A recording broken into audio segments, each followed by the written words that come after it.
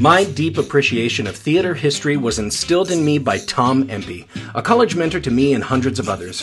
While teaching Greek theater terms, he would grab the fabric of his slacks and say, "You see these pants? Euripides Eumenides," making light of content that could be considered rather dry and stuffy, while still maintaining respect for the art, which is what I want to do with this podcast. For each episode, I invite a guest from the many paths my theater career has taken me down. I give my guest no idea what we'll be talking about, but they know we're going to find an outrageous story about theater history and perhaps get a better understanding about why we're still doing it after all these years.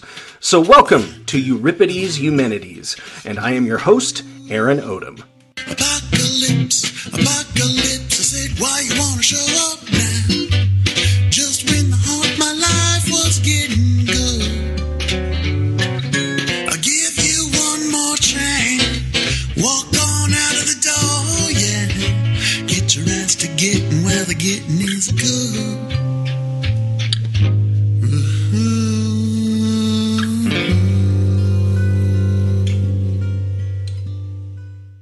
Hello, all my faithful Eumenidites. This is Aaron Odom from Trident Theater in Sheridan, Wyoming, bringing you another episode of Euripides Eumenides, a theater history podcast.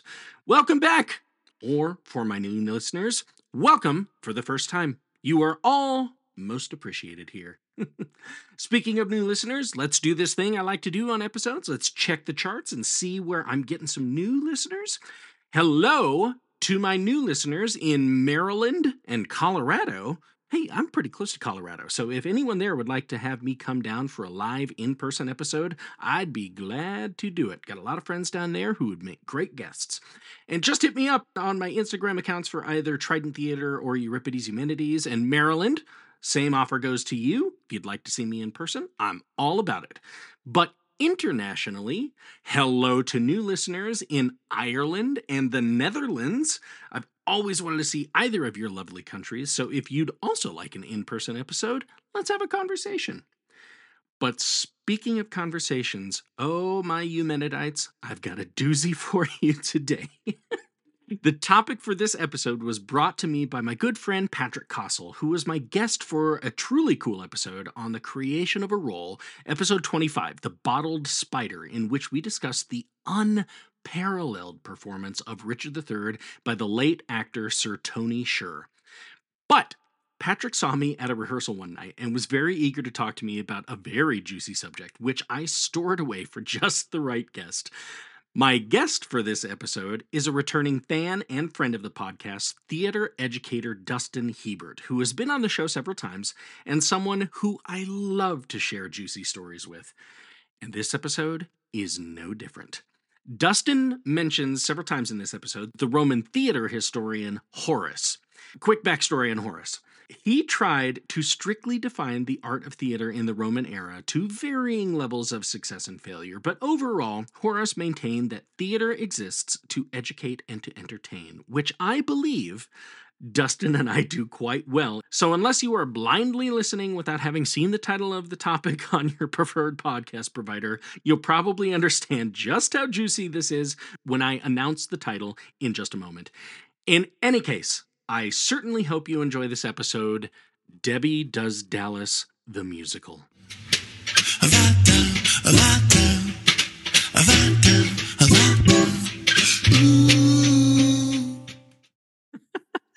So, Dustin, hey, welcome back. It's awesome to have you back here, man.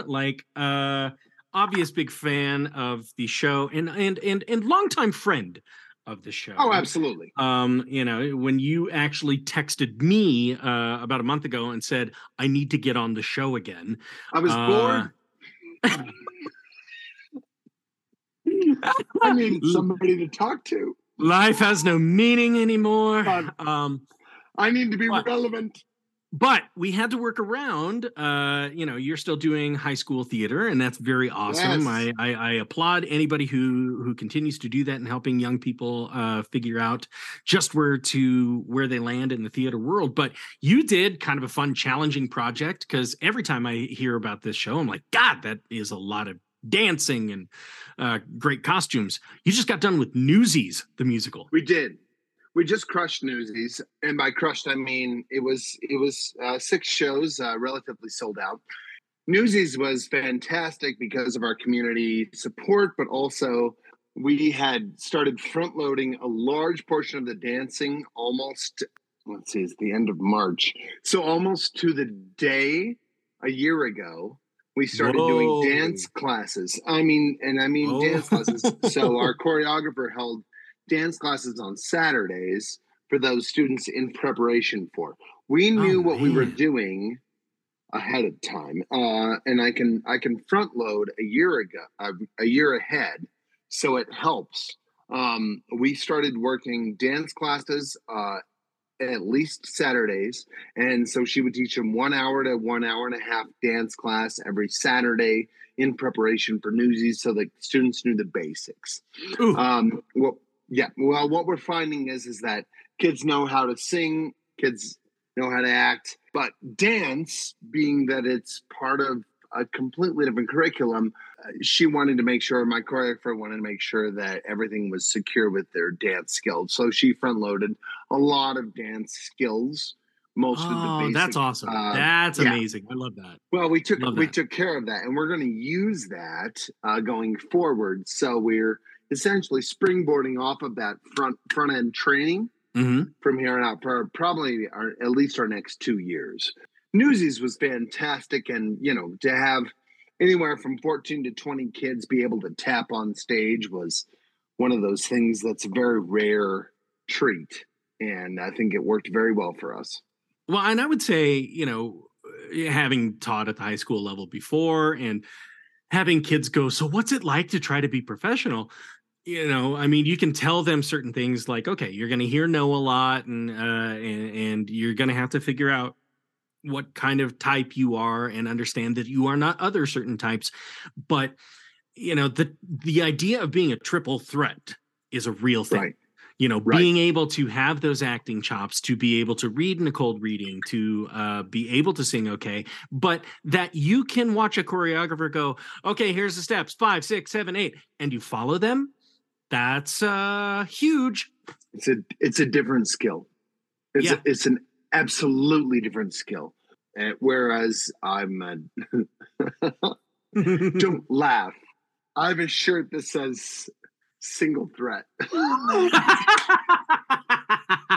I'm sorry, I laughed. I have a shirt. It says single threat.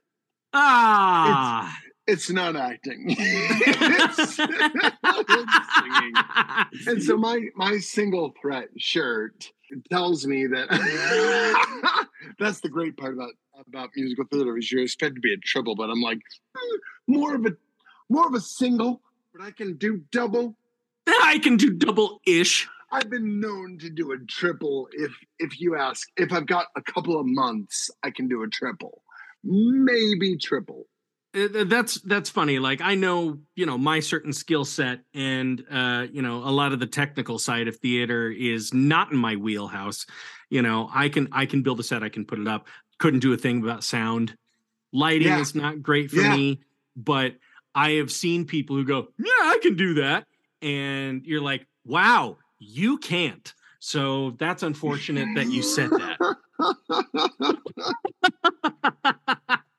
Anyway, my single threat status was phenomenal, but like watching these kids work and watching them dedicate themselves to hours, and I mean like Saturdays, a solid 6 hours of work. Oh, geez. A week. I mean that like really, really and truly, like 6 hours worth of work on a Saturday was a lot for them. They worked their asses off, and the show was widely received. Honestly, to take a group of kids from Wyoming and be able to do this fantastic show in a way where it wasn't just, and this was important, and I'm going to make this statement before I move forward. It wasn't just 3 or 4 kids tapping and 20 kids cheering them on. Right. It was 20 kids tapping. Oh, man. And that's what I wanted. It was important for me to not take the kids that had the skill and exemplify them and spotlight them specifically. Yeah. Right. It was important that it was a group community piece. And that's what I really wanted to do with it. Love it. So Love it. Newsies moving forward, yes, and we did a great job. Houses, people came. There were some people that were happy. That is all I remember.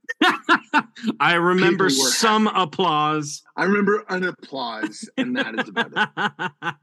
Well, that's awesome. I love to hear that. I love to hear that. And just, God, I'm thinking of it like the incentive for a high schooler to spend 6 hours of their weekend working on that kind of stuff. Not a lot. That is, yeah, well, no, there's none, which tells me there's dedication and love. And that's pretty awesome that you're able to foster that. It's intrinsic more than extrinsic. Right. It's not, I get paid by the hour. It's, I love this. And that's what we want to do. We want to foster that creativity. We want to foster that love of the arts. Yeah, and that's very important to me.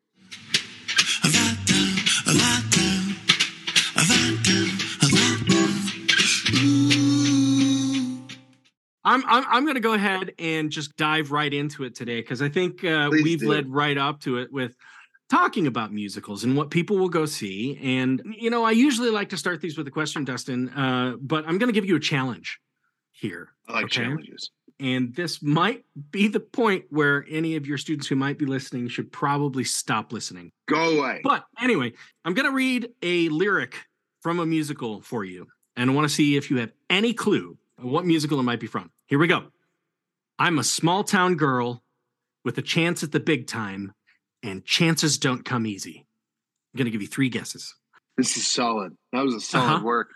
Because it could be several. Town girl. Hold on. I'm a small town girl with a chance at the big time, and chances don't come easy. Rock of Ages could possibly be a remake there, but it's not good. Look at just a small town girl. Right, so that's okay. Yeah. Okay, so that okay. So that's one guess, and you're wrong. No, I didn't say that. Oh, whoa, damn it! Whoa. Okay, wait. All right, fine. What you could pull from? Okay, fine. Okay, good. Yeah, so it's not Rock of Ages. Okay, we got that established. Sorry. Jukebox musical. Nope. Joel. Billy Joel? No. Okay, I'll complete that answer with is it Moving Out by Billy Joel? It is not. Okay, I'll take that. That's fine. Can you give me the lyric again, please? You want to hear it again? Okay. I'm a small town girl with a chance at the big time, and chances don't come easy. Is it something from that's like At this point, my listeners are Googling and they're screaming. I'm moving forward. Beetlejuice? No, it's not Beetlejuice. That's 2. I'm a small town girl. And what's the last part of it? With a chance at the big time, and chances don't come easy. I don't have it. You don't have it? Okay. All right. Well, tell you what, it is kind of a stretch, and that's going to come into play later as well. Anyway, after thinking over many possible contenders for a topic for us today, one of the most prolific titles from the annals of the adult film industry came to the fore. Debbie Does Dallas. Late 70s, early 80s. Late 70s, yeah. Okay. Yep. Okay. Now, just to familiarize the audience with the story, and since obviously neither you nor I have seen the film, obviously, here's a great quote I found online summarizing the plot of the film. The plot of the film is very simple. Texas high school cheerleader Debbie Benton wants to go to Dallas to be a cheerleader, but she has no money at all. So her friends decide to help her by working in stores and, of course, having sex with men. Time out. Oh, time out. Does this musical take place in Texas? Yep. You may continue. Here's the rest of the quote. Yes. Okay. So, like I said, working in stores and, of course, having sex with men. That's it. That's the whole plot of the film. We have no idea that Debbie and her friends raise enough money to go to Dallas or not. But one thing's for sure, we enjoy watching the comedy bits and memorable sex scenes for sure. End quote. Debbie Does Dallas. So, unfortunately, despite gaining cult status through the 70s and 80s, none of the performers of Debbie Does Dallas rose to fame, as did some of their counterparts. The blogger who wrote that very succinct review mentioned that two of his favorite performers were Arcadia Lake and Bambi Woods, who played the title role. What a name. Uh-huh.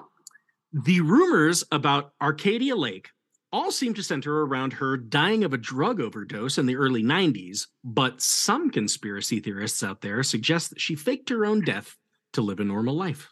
Couple of things. Uh-huh. I love this. Because if there's nothing that screams I'm looking for a bridge connection between theater and smut. It's Debbie Does Dallas, which it's a very clear. It's a bullet train between the two of them. Boom. It's not smack. No. Mm-hmm. Yeah, I mean it's just. I love how theater always pushes for the deviant approach as much as humanly possible. I mean, it just pushes buttons. And you know what we should do? I just want to be the producer in the room. Smoke-filled room, large aviator sunglasses, lots of chest hair, low-cut shirts. Yeah, Odom, you'd be there. You'd have at least 3 buttons down, chest hair flowing. And we'd be in a smoke-filled room, scotch, lots of lapels going, you know what we should do? Let's do Debbie Does Dallas on the musical theater stage. And then you have 10 yes men at the table all going, Debbie Does Dallas. Debbie could do anything and I'd watch it. Debbie could do anything. If you film it right. So I'm going to get back to Bambi Woods, because there's also a little interesting conspiracy theory here. As far as Bambi Woods is concerned, while her name is immortalized as the first performer to play Debbie, the rumors about Bambi all seem to end in mystery. But it is suggested that she slipped away from the adult film industry and became a homemaker in West Des Moines, Iowa. I don't believe it. No. Now, look, I spent the last 2 years of my undergrad career at Pepperdine University in Malibu, California. Okay? And I remember running into celebrities at the grocery store or the pharmacy because, well, that's where they lived. You know, you're like, oh, I just saw you on Scrubs. Oh, wow. Okay, cool. Interesting. All right. Zach Braff? No, it's John C. McGinley. John C. McGinley. That is phenomenal. I was in the produce section and I stood up and turned to my right, and there's Pamela Anderson in the same produce section as me. And I just have to think, like, is there somebody out there in West Des Moines, Iowa that went to the local Walmart and they're in the sporting goods section and they look up and they go, oh my God, it's Bambi. My God. In the world, we're one man. Like that. That's perfect. That's perfect. Right. I love Malibu. Oh, so please. Much. Oh God, please tell me let's make that documentary. Finding Bambi. Finding Bambi. Finding John C. McGinley and Bambi. And Bambi. Okay. So back to Debbie Does Dallas. As far as the success of the Debbie Does Dallas franchise to date, there have been at least 12 films made, and along with its predecessor Deep Throat, Debbie Does Dallas has been credited with being one of the flagship films that began what is now known as the golden age of porn. Well, I'm glad you had me on today. Clearly you brought some level of expert into this, and I'm happy to provide you with any level of information that you need at this point. Well, here, maybe you can corroborate this story, because this is great. I cannot. Well, we'll find out. From what I understand, the film did have some controversy around it as well. Can you imagine an adult film with controversy? No. Okay. You see, when the NFL organization, the Dallas Cowboys, heard about the movie and saw the promotional material of Debbie in a suggestive cheerleader costume with signature blue and silver colors and a sparkly cowboy hat, they had a problem. Dallas Cowboys. Okay.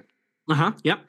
Evidently, they brought some sort of legal action when the film was presented at the Pussycat Theater in New York in the late 1970s. Was it off from 42nd and Broadway at all? Probably right around there. Apparently, it was a chain too, from what I understand. So the result of this legal action is fairly clear. While the title of the movie remained Debbie Does Dallas, the organization that Debbie is hell-bent on being a part of thereafter became known as the Texas Cowgirls, not the Dallas Cowboy Cheerleaders. So it's not necessarily referring to that auxiliary team of truly talented performers that accompanies the Dallas Cowboys at all of their home games. Totally talented. Yeah. Texas Cowgirls, completely different. Same colors, all that shit. Texas Cowgirls. Yeah. Stars. But nonetheless, the positive cult status of the Debbie Does Dallas franchise has left an undeniable mark on American culture. So, why not adapt it into a stage musical? Yeah, no, because musical theater and pornography, they go hand in hand. Well, I mean, you were on my episode, my first live in-person episode in front of an audience, in which we talked about stage nudity, and one of the plays we discussed was Oh, Calcutta. Correct. In which the people, the cast came out on stage in bathrobes and throughout the opening number just completely disrobed and were barely seen in clothing for the rest of the time. Correct. One of the longest selling shows on Broadway. One of the things I don't teach my kids about was the longest selling show on Broadway. Oh, there you go. Mr. Hebert, what is this? Oh, Calcutta? Never heard of it. Why did I just decide that all of your students are Dickensian street children? I don't know. Mr. Hebert, could I have some more Oh, Calcutta? Get out of here. Oh, this is great. In interviews, theater artist Susan L. Schwartz, yes, this was put together by a woman, who ended up fully adapting the film for stage, said that the whole thing started with something of an aloof conversation. What would it be like if we read the script of a famous porno on stage? It's going to be very shallow. Not a lot of, I mean, I want to know who the antagonist is. Like, I want an antagonist in porn. I want the guy that keeps the main character from accomplishing his goal. And I'm going to be getting into that in here in just a little bit as to why they chose this specific movie over others. Oh no, I mean, like, that's the thing about porn is like you're like, well, it's clearly going to happen, so you might. So there's no threat, there's no stakes, there's no fear that the main character's not going to accomplish his goal. Show me a porno twist. Show me a porno twist, M. Night Shyamalan. I want to see.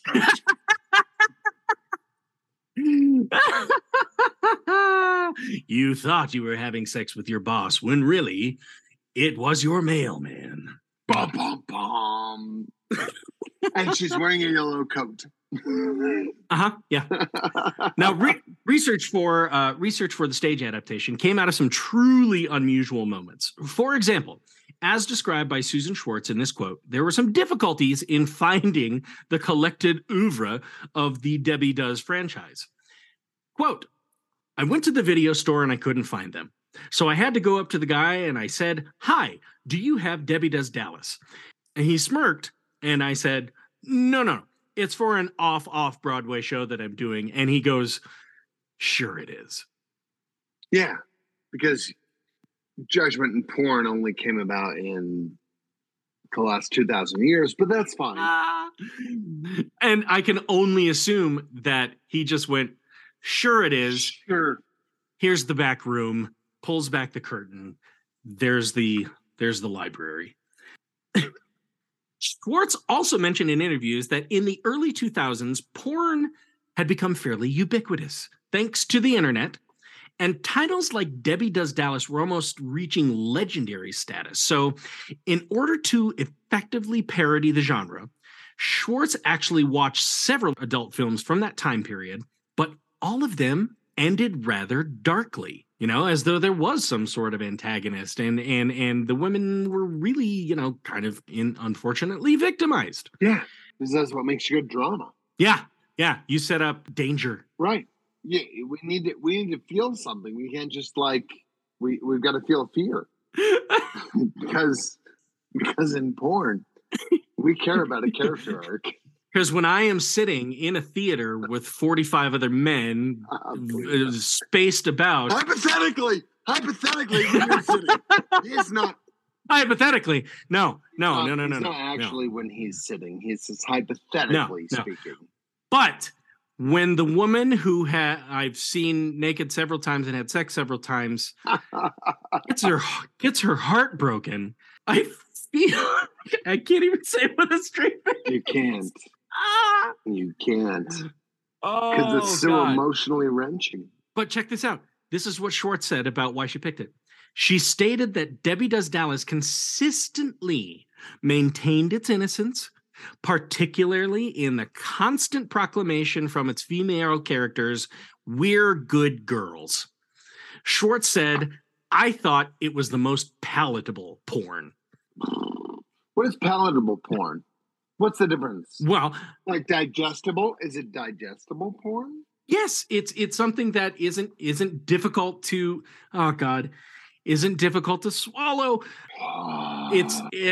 Sorry, it just came out. Have a good day, folks. I'll see you. I'll see you on the next podcast of Euripides Eumenides. I bid you good day, sir. Oh God. I bid you good day. But no, really, it was about five young girls getting jobs after school to try to help their friend get enough money to meet her goal. Sure. And it just turned out that they were all freaking perverts. Yeah. And we're okay with that. As a society, we welcome that. Evidently so. And it's compelling because we want them to win, because if they were of the upper class, it wouldn't matter. But by God, this girl was not of the upper class. She was the lower class. We want them to succeed because, much like Death of a Salesman, we strive for the acclamation of the American dream. Attention must be paid. Attention must be paid. To Debbie. My kids can watch this show. Nope. Yeah. The play was finally developed as a non-musical for audiences by the fall of 2001 and presented in Manhattan's Crane Theater, Kraine, as part of the New York International Fringe Festival in August of that year. Schwartz herself played the title role. Okay. For the most part, the stage adaptation followed the plot of the original film, but took out the sex. What it replaced it with was humorous bits of stage play, suggestive blocking, that kind of stuff. For example, early on, when the cheerleaders get the idea to help Debbie by getting jobs to help her meet her financial goals, two of the cheerleaders then go into an extensive scene in which they, air quotes, help each other stretch, and a wayward custodian happens to find his way into the locker room with a broom. Okay, we're seeing a porno setup here, all right? That tracks. In real life. Okay.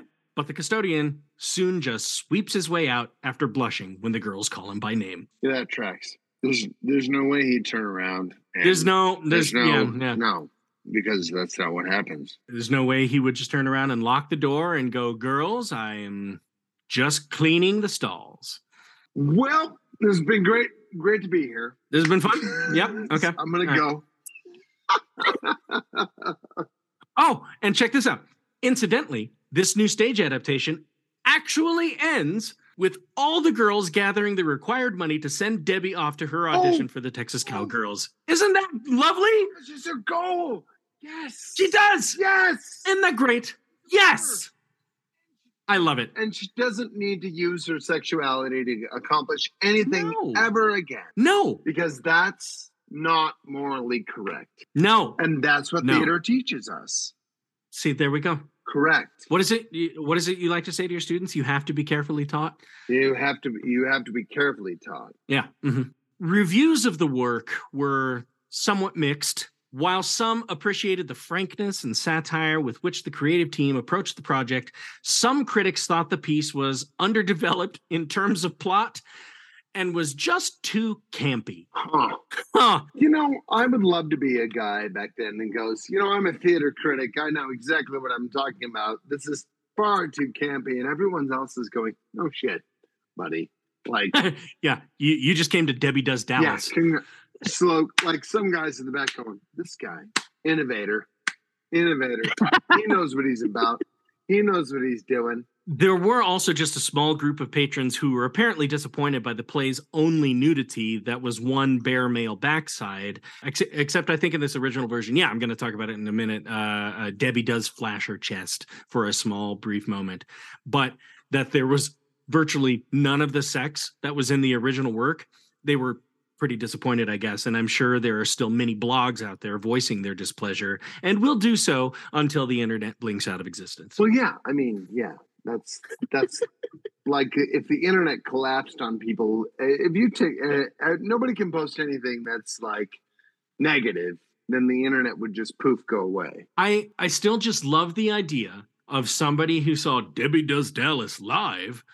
Well, I don't need to go to the strip club tonight. I can go see this. It can be amazing. Yep, and to walk out disappointed. How do you? That's what's so amazing. Is that make these choices. You know what I'll do tonight? Go down to 42nd Street and Broadway, where they intersect, roughly next to Hell's Kitchen. And not a seedy part of town. Correct me if I'm wrong. What decade was this presented in? This was in 2001. Sure. I'll have my choices of The Lion King, or I believe Wicked came out at this time. But no. I'm going to go to this show. I'm going to give it a shot. I'm going to give it a shot. I'm going to see what happens, and I'm going to be disappointed. And how do you, as a theater patron, when people go, so what did you think of the show? It just, there was a lot lacking. Maybe they wanted that little titch of spectacle. Just a little fourth wall break. Well, check this out. You're going to love this. Nonetheless, the work still gained attention of those who saw greater potential for the work. In 2002, the work was staged off-Broadway at the Jane Street Theater and backed by, I'm probably going to pronounce this wrong, but I'm going to just say it, the Araca Group, A-R-A-C-A, the same producers who had just recently brought Urinetown to Broadway, which became one of the more popular musicals of the 2000s. Okay, yeah. Okay.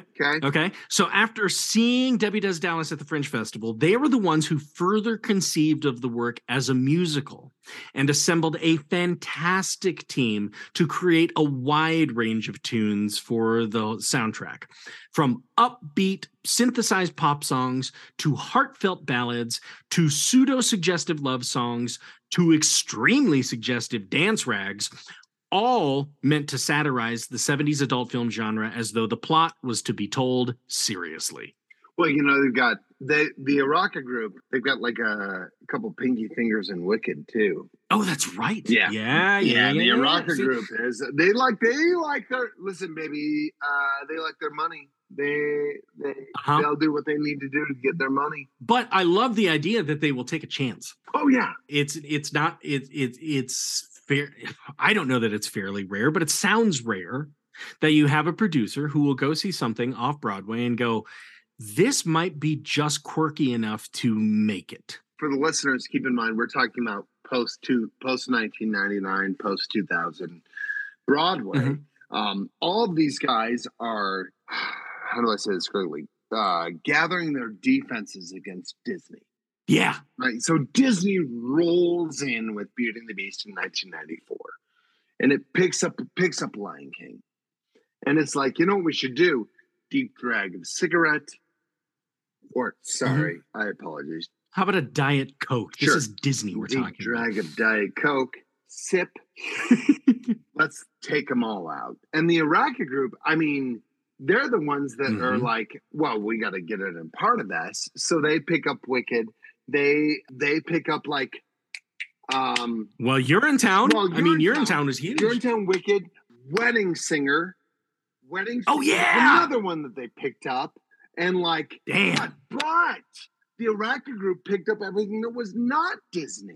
Yes. Oh, that's Rock of Ages. That's like Lend Me a Tenor. That's like Hairspray wasn't Disney. All these groups that were like, there was Disney, which is their full catalog here, and then Araka groups like, let's pick up some pieces that push the boundaries just a little bit, because Disney wasn't ready to push boundaries yet. No.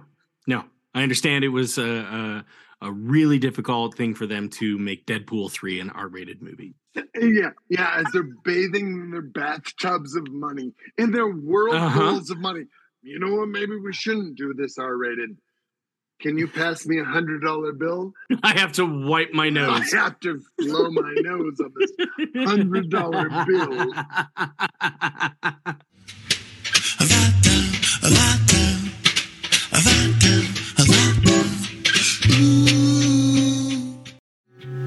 Who would have thought that picking apart the origin story of a musical based on an adult film would be as fun as this has been so far? Okay, who am I kidding? Pardon the pun, but this was low-hanging fruit. But the conversation this leads to is actually quite salient and very introspective for anyone who might be considering what shows to put in their season. So keep listening. Somehow we actually get into a really cool, deep discussion about truth on stage and honesty with ourselves as performers. But before I forget, feel free to reach out to Trident and Euripides Humanities on Instagram. As I've mentioned in prior episodes, I'm putting out reels on the Euripides Humanities page with content that was not discussed in the episodes. Plus, I'm starting some fun throwback reels for you to get even more out of the episodes. But let's get back to Debbie Does Dallas, the musical. The new creative team also brought in director Erica Schmidt, who made several changes to the piece, which, in my opinion, made the whole concept even better. For example, while, like I said earlier, there was one flash of Debbie being topless in the Fringe version, this was totally eliminated from the off-Broadway version. Schmidt's reasoning? Quote, I'm playing with the audience's expectations. They think they'll see naked women, and all they get to see is a man's rear end. End quote. Yeah, they don't care. I mean, a butt's a butt. Like, Right, but you're going to see Debbie Does Dallas. You're going to see that. And when you completely remove the sex from a stage adaptation of my source material was a porno movie. Yes, but does Debbie really do? Does she do all of Dallas? Is the population fulfilled by the end of it? I guess part of me goes, if you're going to try to manipulate the audience that much, then it's not about the story. It's about the director's approach to the audience. I don't know. But listen, I'm just a simple country lawyer. I'm just a simple country theater teacher. I don't really know what I'm talking about, but okay, Atticus. Yeah, right. Thank you. It does seem a little bit manipulative when it comes to the idea where you entice people to come in for a thing, and then it's almost a bait and switch. Well, I want to get into this by the end of this episode because I think it does speak a little bit more to playing to your audience, understanding your audience. Yes. But also having faith in your show that you can do this thing without having to rely upon the seedier sides of the source material and help these people understand, look, we're just doing a parody of this so you can understand why we are satirizing it. I like that. Yeah. Okay. No, I get it. All right. 100%. Okay. All right. So check this out. This might make your jaw hit the floor. Furthermore, the production team was able to cast Sherry Renee Scott in the title role. Okay. That's a big deal. That's a big deal in the 2000s. Very big deal. And to my listeners, if that name sounds familiar, you might recognize that name as the actor who portrayed Kathy in the original production of Jason Robert Brown's Last 5 Years, but at that time had most recently been seen on Broadway in Aida. Right. And after Debbie Does Dallas, Scott was featured in the original Broadway productions of Dirty Rotten Scoundrels and The Little Mermaid in the role of Ursula. Ursula, yeah. Okay. She was big. But also, cast. That was the cast album of Jason Robert Brown's Last 5 Years. Which, yes, yeah. which to nerds, theatrical nerds from the early 2000s, that was their imprint of how Last 5 Years should be done. Right. And so Sherwin and Scott was a very big deal when it came to how things needed to be like imprinted. Because Jason Robert Brown, he's not part of this, but he did a very impressionable version of relationships through Last 5 Years. Yes. So yes. Yeah. And what, 2 people in the cast. Correct. But yes, I won't forget that belt. But yeah. So I don't know. Who knows? Maybe Debbie Does Dallas helped Scott get those later roles. Maybe not. I'd like to think it had something to do with it. Anyway, from all accounts, the stage was made to look like a cabaret, even featuring a silver pole for dancing at one end of the stage. And there were plenty of nods to the sexual nature of the source material without being overt. For example, at one point, Debbie imagines meeting the character Mr. Big, who has sent her the invitation for the audition. Mr. Big is not really seen completely at first, but when Debbie asks why he's called Mr. Big, he presents himself fully on stage and says, "I don't know," and proceeds to laugh for several seconds while the audience gets a good look at the long phallus-shaped object running down his thigh in his very tight jeans. Okay. He then exits the stage. And proceeds to get paid a lot of money. Why are you called Mr. Big? I don't know. Dong. I guess is what I do. It must be because of my big hat. The off-Broadway version saw much better reviews, and I'd like to read you some excerpts from them right now. From Talkin' Broadway, nothing can disguise the fact that this is a one-joke show. Most of the fun comes from waiting to see how the sex acts, obviously excised from the original source, will be presented on stage. The answer, tamely, if occasionally suggestively. And the dialogue, taken almost entirely from the movie, allows the show's cast to parody both the content and the presentation of the words spoken in pornographic films. Huh. Mm-hmm. They created a situation where the dialogue is more important than the nudity. Mm-hmm. The problem is, Odom, is that this creates a very delicate moment for me where we talk about in pornographic films, how much do we skip? Yeah. And how important the dialogue is. Wait, how did she get there? It doesn't matter. It does not matter. It doesn't matter. Wasn't that her brother in the other scene? It doesn't. The arc of the story is not as important as the last 5 minutes. But the important aspect of what you're talking about here is that they're trying to make the story more important. That they're trying to make a story. A story. Mm-hmm. Some importance of the story. Yep. Here's a review from the New York Times.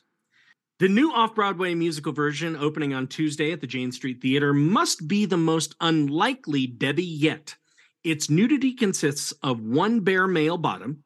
There is no cursing, and its sex scenes are only slightly more raunchy than what happens to appear on network television. Huh. Finally, porn you can take your grandmother to. Huh. Acceptable pornography. Oh, Grandma, you're going to love this.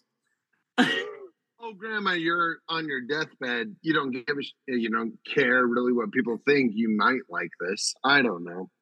It's always one of those things where a lot of people with pornography, it depends on the social implications of it. So they're just trying to make it better for people. They're just trying to make it more acceptable for people. Well, I can also just see the scenario where, after a big family dinner, somebody is like sulking in a garage and, somebody comes in with a beer and like, "Hey man, you okay?" Like, "Yeah." "Well, what's going on, buddy? Just tell me what's going on." "Grandma won't go to a porno with me." Right. My God. if grandma won't go to a porno with you, what is this world coming to? Right? And now we have it. I just feel bad for the lack of acceptance. Look, I'll just say it, there's a beautiful art to writing theater reviews, and the New York Times has it down very well. Oh, I should have been a New York Times writer. But here's a third one. This is actually kind of interesting. It's from the Australian publication, The Age, from a review in 2005, which does kind of indicate the drawing power of Debbie Does Dallas the musical. Calling it a musical is going a bit far.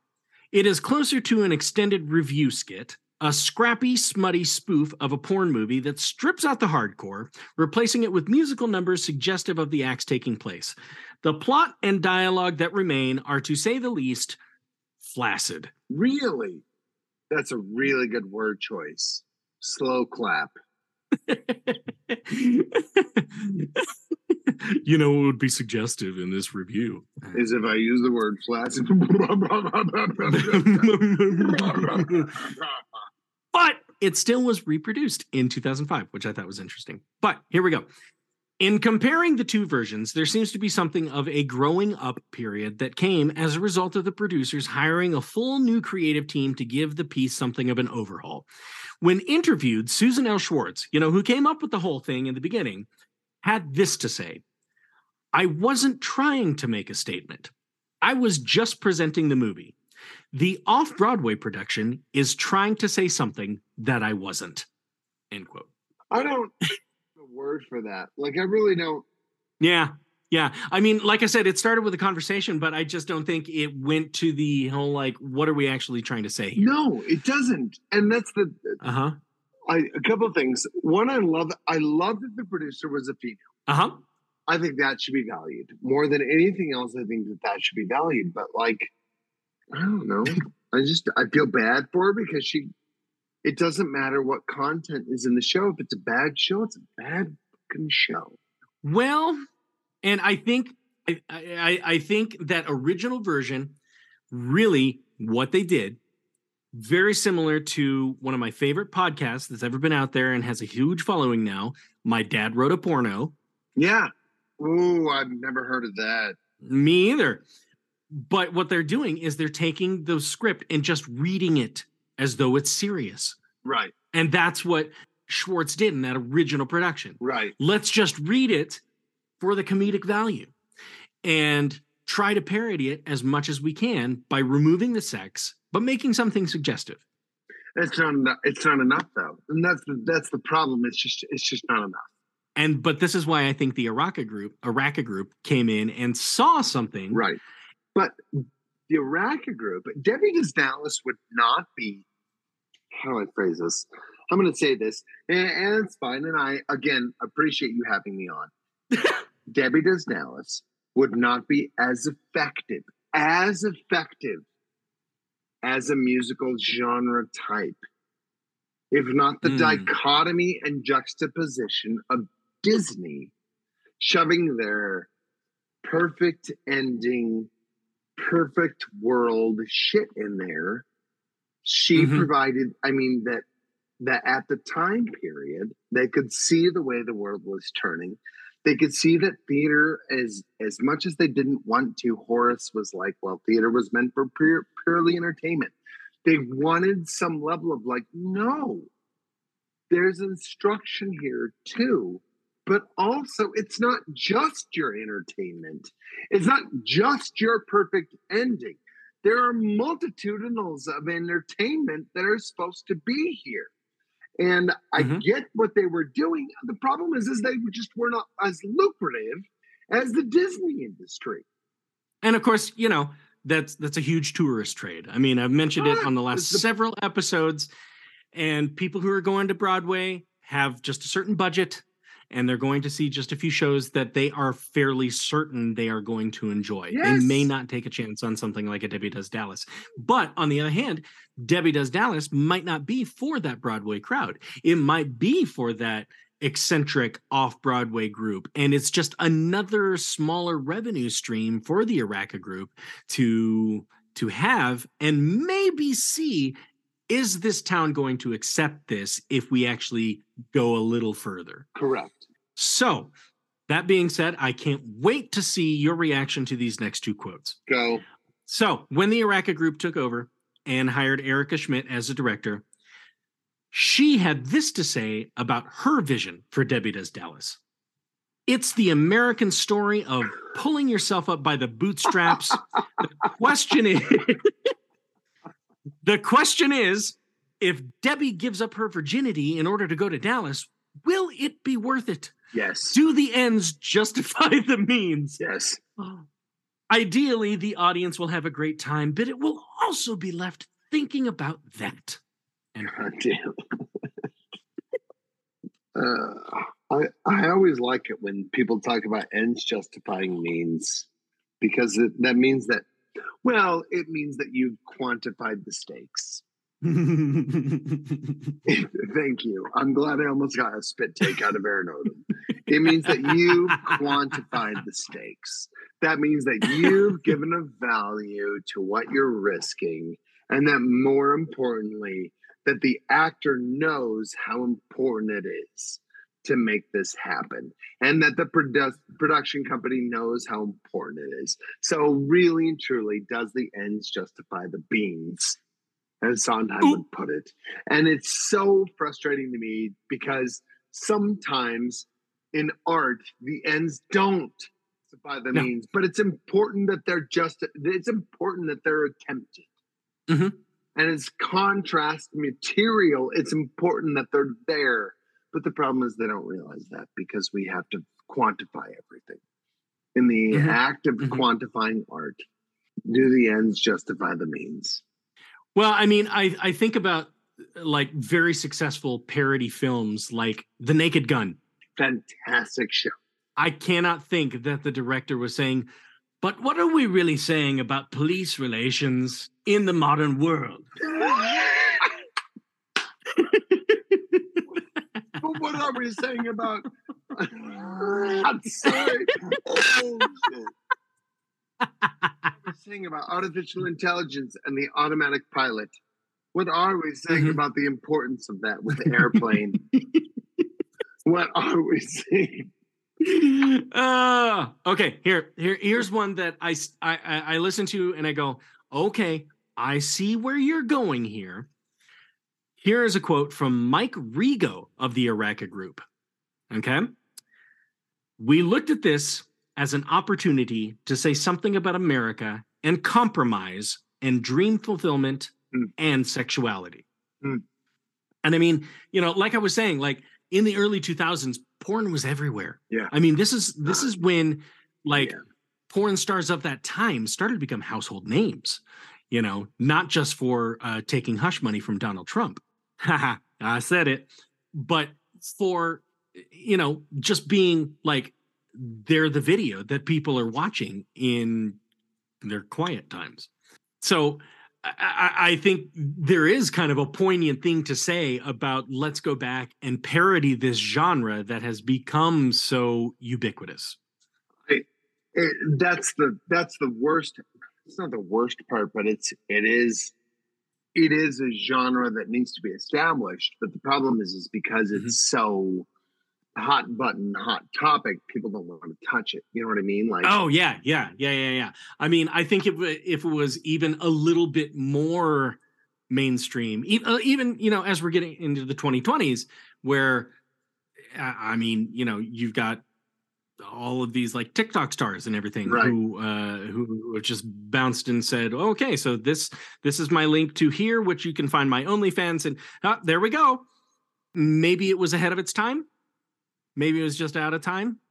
I don't know. It still was advertised. So you either have a balance of deviance or moral pieces. And that's the hard part, is that theater was always meant to balance those deviant and moral pieces. Sorry, and Aaron, in my opinion, there's a pendulum that swings back and forth. And it's always one of those ones that is such a hard balance to make, because the in the last 120 years, that pendulum swings back and forth very quickly. Yes. And oftentimes very sporadically. If not with one year, we get one thing, and then a reaction to the thing is the next year. I feel like the problem is that because of our culture of communication, everything has become so reactionary that we create we move the pendulum faster and slower, so that something like a musical based on a pornographic film out of the 80s will come through and rear its ugly head in the 2000s. People love it, but then we need this other counter impulse to go, no, this is inappropriate. We need to find something that will be more family friendly and more family appropriate, because musicals should be family friendly and family appropriate, because theater was not ever meant to challenge. It was always meant to delight. I'm just trying to hold back my bile. That's it. Okay, well, that's it. We're done. See you later. But no, I see where you're coming from. I see where you're coming from, and there are those people out there, and unfortunately, I think they represent more of a vocal majority. A vocal majority, not a voting majority, but a vocal majority. Who will say, "I'm sorry, but the musical theater genre is for a broader audience." Correct. And okay, all right. Let me wrap this up a bit, because you see exactly where I'm going. I don't. No, you have. Yes, you're very close. You're very close. Okay. Let me go ahead and wrap up the story here. Debbie Does Dallas has enjoyed several revivals all over the world, as suggested by the review from The Age in Australia in 2005, but never saw its way to the Great White Way. More popularly, it can be seen in smaller markets, such as community theaters or college productions. Rights for the production can be purchased from Broadway Licensing Group, and you can read the entire script online and peruse contract options at BroadwayLicensing.com. The Off-Broadway Cast recording album is available on most streaming music platforms, and for better or for worse, that is the story of Debbie Does Dallas, the musical. Pretty good. However... Hold on. I think this is important to note. Broadway Licensing Group is also one of the primary foundation, it's also a conglomerate of DPS, or Dramatist Play Services, or Play Scripts, which also provides a majority of high schools with their licensing material. Oh my God. So they were able to pick up. They were able to pick up Debbie Does Dallas in a conglomerate sort of fashion, much like Starbucks was to acquire a variety of different coffee shops. Broadway Licensing was able to acquire DPS, Play Scripts, and a variety, and Broadway On Demand. So it's not like they're going to be hard hit for, well, we only do Debbie Does Dallas. We'll also do Debbie Does Dallas and Our Town. Right. Right. To give the constituents a variety of play options. Well, you were saying it. There has to be a balance. It's all a balance, dog. It's all part of the game. But here's the thing that while I was writing this and researching this, I could not stop thinking about. I think this goes into a deeper discussion on play selection and what troupes could do this show. And look, while I am an advocate for trying new things and for performers to stretch their wings, this is a piece that I would suggest requires some homework. Okay. And I don't mean go watch the porno movie because you maybe at least understand it. Okay. I think this is where I'm going to be an advocate for the necessity of table work before a show begins. Interesting. Okay.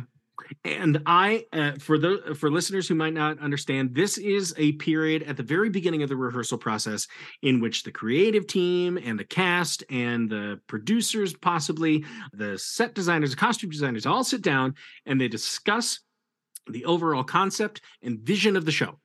And this doesn't just mean a read through and let's go.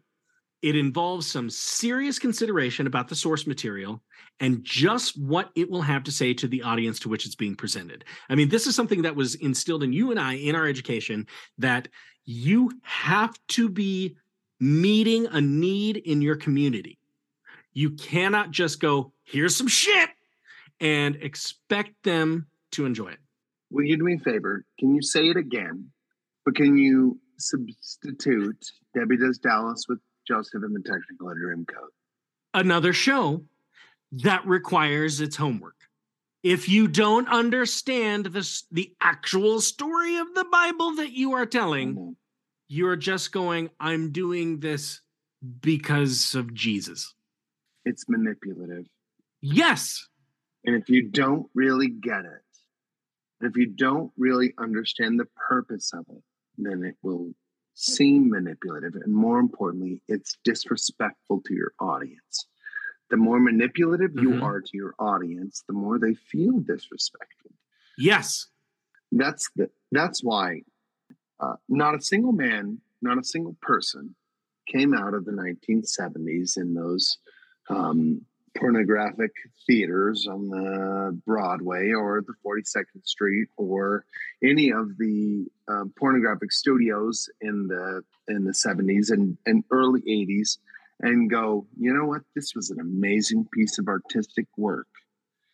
They came out of there ashamed. They came out of there with hoodies over their heads. They came out of there with hats on. They came out of there feeling less than. There is no difference between providing an audience with candy as providing them with pornographic material. This is going to come to some contrast and probably, but there is very little difference between providing people with pornographic material as there is providing them with newsies. The story creates the same level of endorphins. The story is not challenging. It still releases the same level of endorphins in the human brain. Right. Yes, it may be morally different than how you consider your own standards, but there is no difference. And having done musical theater that might be considered pornographic, I've done musical theater that's considered pornographic, and at the same time, I have done Joseph and the Technicolor Dreamcoat. Right. It's all candy. Yes. It's all meant for entertainment. Here I am in rehearsals of a production of Noise Is Off right now. There are some fairly lurid things. It is the play within a play is a British sex farce. Yes. But at the end of the night, fun is had by everybody, right? I also, every year, direct a Shadowcast production of the Rocky Horror Picture Show. Correct. Quite lurid. And by today's standards is almost becoming out of date in the age of consent and everything. But I still have to produce this show with an understanding that there is a fan base and they're expecting to see certain things. Now, whether or not we actually have, nude characters on stage or simulated sex scenes, I choose to go away from that. I choose to do things like just having people be body positive and enjoy themselves and be the sexiest versions of themselves that they can see themselves being. Correct. Which I'm like, that's what that show to me is about, because it shows the audience, this is what you can also be to yourself. So there's a level of understanding there that we have to look at that and go, okay, so what does it mean to try to build yourself up to the point where you are seeing yourself as actually attractive and maybe somewhat attractive to be put on stage? Okay. So let me get into my Debbie Does Dallas research here a little bit.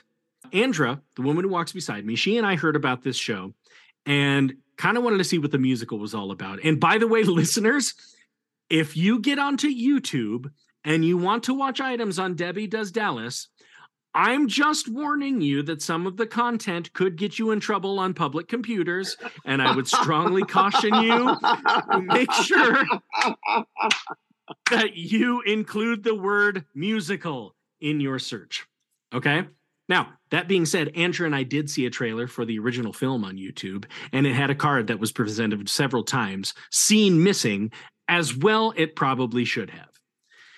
But here's the thing, Dustin. We only found one version that we had a good time with, which was presented by a cabaret and drag company out of San Francisco. A company which may be more familiar with not only this type of suggestive content, but also how to present it and make it palatable. But you went through YouTube. You did all your because everything's on YouTube nowadays. Nobody gives a shit about rights. Sorry, whoever rights organizations are looking at this # Disney. Nobody cares. If you Google a Disney show, it's on there. It's on YouTube. You can go after the people. Yep. Everything's on there. Yeah. But here's the other thing. I said we saw that one version, and we had a really good time with it. It was very fun because they understood how to do camp. They also understood how to do camp innocence very, very well. But many of the other versions that we saw did not seem to have the understanding of the show they were undertaking. It was as if they thought that by putting a funny and air quotes naughty script in front of the audience, sure, they would magically get a campy piece that could be universally enjoyable and allow them to wear little skimpy clothing and just be on stage in front of people. I guarantee you they will put Debbie Does Dallas next to something else. They will counterbalance this show. Nobody will just do this show. They will always do Debbie Does Dallas and something else because it's always about balance. They can't just provide their audiences with one avenue. That this will be a moment in a season or a brief 1 week interlude between Cats and Brigadoon. It will be right. Okay. It will never be its own thing. It will never be a tour. It will never be a moment that people celebrate on its own. It will always be this hey, come see Joseph in the Technicolor Dreamcoat and Andrew Lloyd Webber's Phantom of the Opera. And then in the middle, you've got 1 week where we do Deep Dragon, Cigarette Puffs, Debbie Does Dallas, next to Cats. That's how you make it. That's how you make a program is by doing this inflammatory piece. And having been in the Full Monty, that's what happens. It's the Full Monty's the same thing. Nobody gives a shit about the story. Nobody gives a shit about Jerry trying to get his kid back. Nobody cares about the idea that he's listen, I just need a job and I want to make some money. And my main goal is to prove that I'm a father that has more than just I can work in the Rust Belt. Nobody gives a shit about that. Yeah. They just want to see the guys take their clothes off. And any musical thereafter, which involves male stripping or female stripping, that's the idea behind it. Rock of Ages also, and it's not a big surprise to me that Acosta Group picked up this show and Rock of Ages at the exact same time. They still deal. Look, I've done Rock of Ages. I get it. It's the same thing. Yep. You use sexuality in order to sell a story. It's not a big mystery. It's not somebody that's I'm an incredibly complex person. I know exactly what I'm doing. No, you don't. You're picking up Debbie Does Dallas, you're picking up Rock of Ages, and you're going to mix that in there with Godspell and Joseph in the Technicolor Dreamcoat, and you've got a season. That's your rep season. Okay. Right. From a business perspective, I see where you're coming from. Yeah, because you got to make money.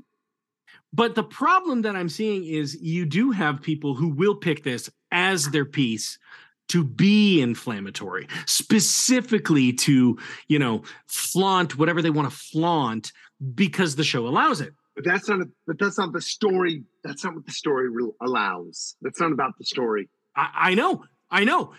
But that's the thing that I saw with some of these other ones where I was like, oh, you're just doing this because you want to get in a cheerleader costume in front of an audience.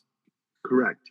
When really, and you're going to tell me if I'm wrong, but really and truly, this has a lot of touches on Death of a Salesman, or what we have to sacrifice in order to accomplish our American dream, what we have to give up.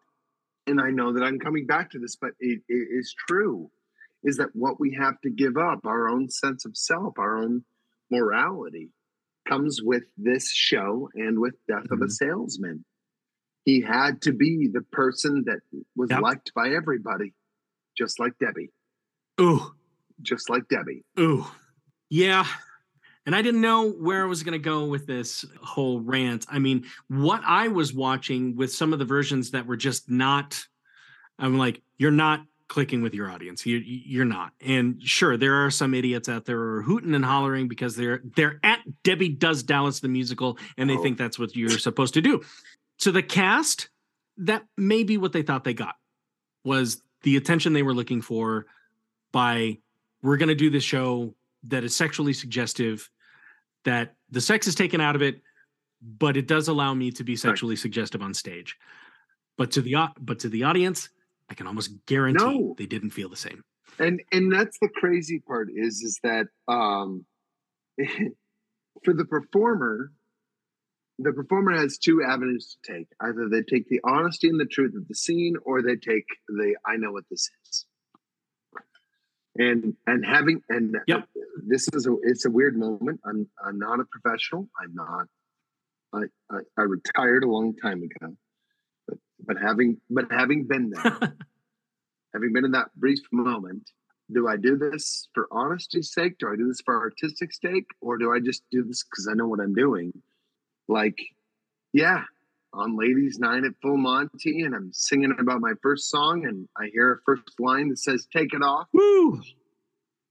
You kind of just accept what you are, which is a really weird moment to have somebody go from the audience, "Take it off." Just take it off. And you're like, okay, so no matter what happens, it doesn't matter. I'll get naked at the end of the show. I know what you're here for. And that's why you brought me on today. I think there's even... Yeah, that's exactly. I just can't get away from it, Dustin. No, actually, there's another point I want to bring up, though, and this was brought up a few episodes ago by my friend Richard Jordan, who's a very big producer. But he said, one unfortunate thing about this whole streaming phenomenon that people get is, you get on your Spotify and you say, I like musical theater. And so it starts throwing musical theater tunes at you. You probably have students in this boat right now where they are building a portfolio of, songs or monologues or whatever. And they go, I can sing this. And it sounds a lot like the soundtrack, but they have no idea what the character arc is through the show. And see, this is exactly what I'm saying about people who are like, I'm going to do Debbie Does Dallas because it is exciting and inflammatory. I love it. For those of you that aren't seeing the video of this, I've been laughing my ass off for the last 10 seconds because I just had a senior. I had students choose, unbeknownst to me, their pieces. They presented them last year, and one girl did the color purple, and I was like, a word? Oh!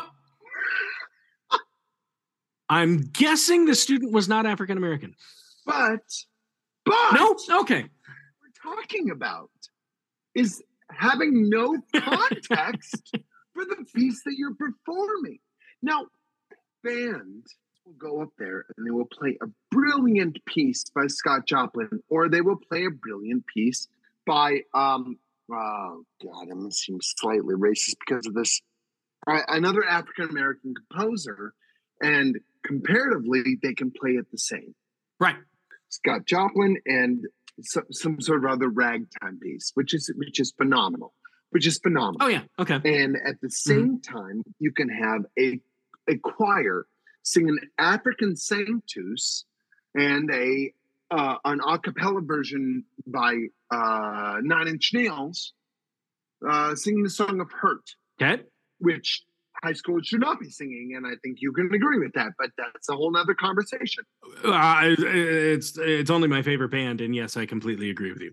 Yes, I'm well aware of that. However, only in musical theater, only in theater, have this distinction of racial importance and ethnic importance when it comes to playing the part in which you are assigned as an individual and portraying the part in which you are assigned as an individual, which is a whole nother series of podcasts that I cannot wait for you to pursue when we talk about ethnic issues and heterosexuality issues and things like that within the theatrical world. But it comes down to this idea of who are you and can you connect to this? Do you have a way of connecting to this? If you don't, and in my personal Dustin Hebert, master's degree theater teacher, public opinion, if you don't have a way of tapping into this, fuck off. There you go. Don't touch it. Mm-hmm. I watched a male, sing a piece from Waitress, and he wasn't pregnant. Nope. Worried about any future problems, and he sang this piece from Waitress, and I was like, what are you doing? You're taking a segment from a story and you're ruining it because you don't know what's happening. Mm-hmm. And that's the difference between singing and playing music and theatrical arts, is that we're required to be there. We're required to be present when the person's feeling what they're feeling. And if we can't feel that, we shouldn't be there. And that's okay. And that's okay for doing that. Yeah. Yeah. But I think going to it, my final ultimate point with it is, look, somebody conceived of Debbie Does Dallas the musical. It is now available for public consumption. You can buy the rights and you can put it on for your audience. Yeah. But if it don't fit, it don't fit. But don't do it because you want a bunch of like weird late 30s, older 40s men to sit in the front row and hope for the best. Because that's not going to be what you want.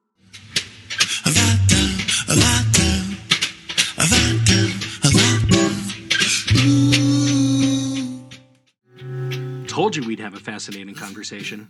I think Horace would be pleased. But also, I hope that we certainly haven't offended anyone with our discussion. Rather, I hope it has inspired many performers listening to be honest with themselves and not necessarily degrading to yourself. On one hand, look, if you're going to do a King Lear and you don't have a King Lear, maybe don't do a King Lear. But on the other hand, regarding honesty in performance, one of my favorite quotes about performance comes from modern dance pioneer Martha Graham. There is only one of you in all of time. This expression is unique. If you block it, it will never exist through any other medium and it will be lost. I hope to see you again in another 2 weeks, and I will see you at intermission.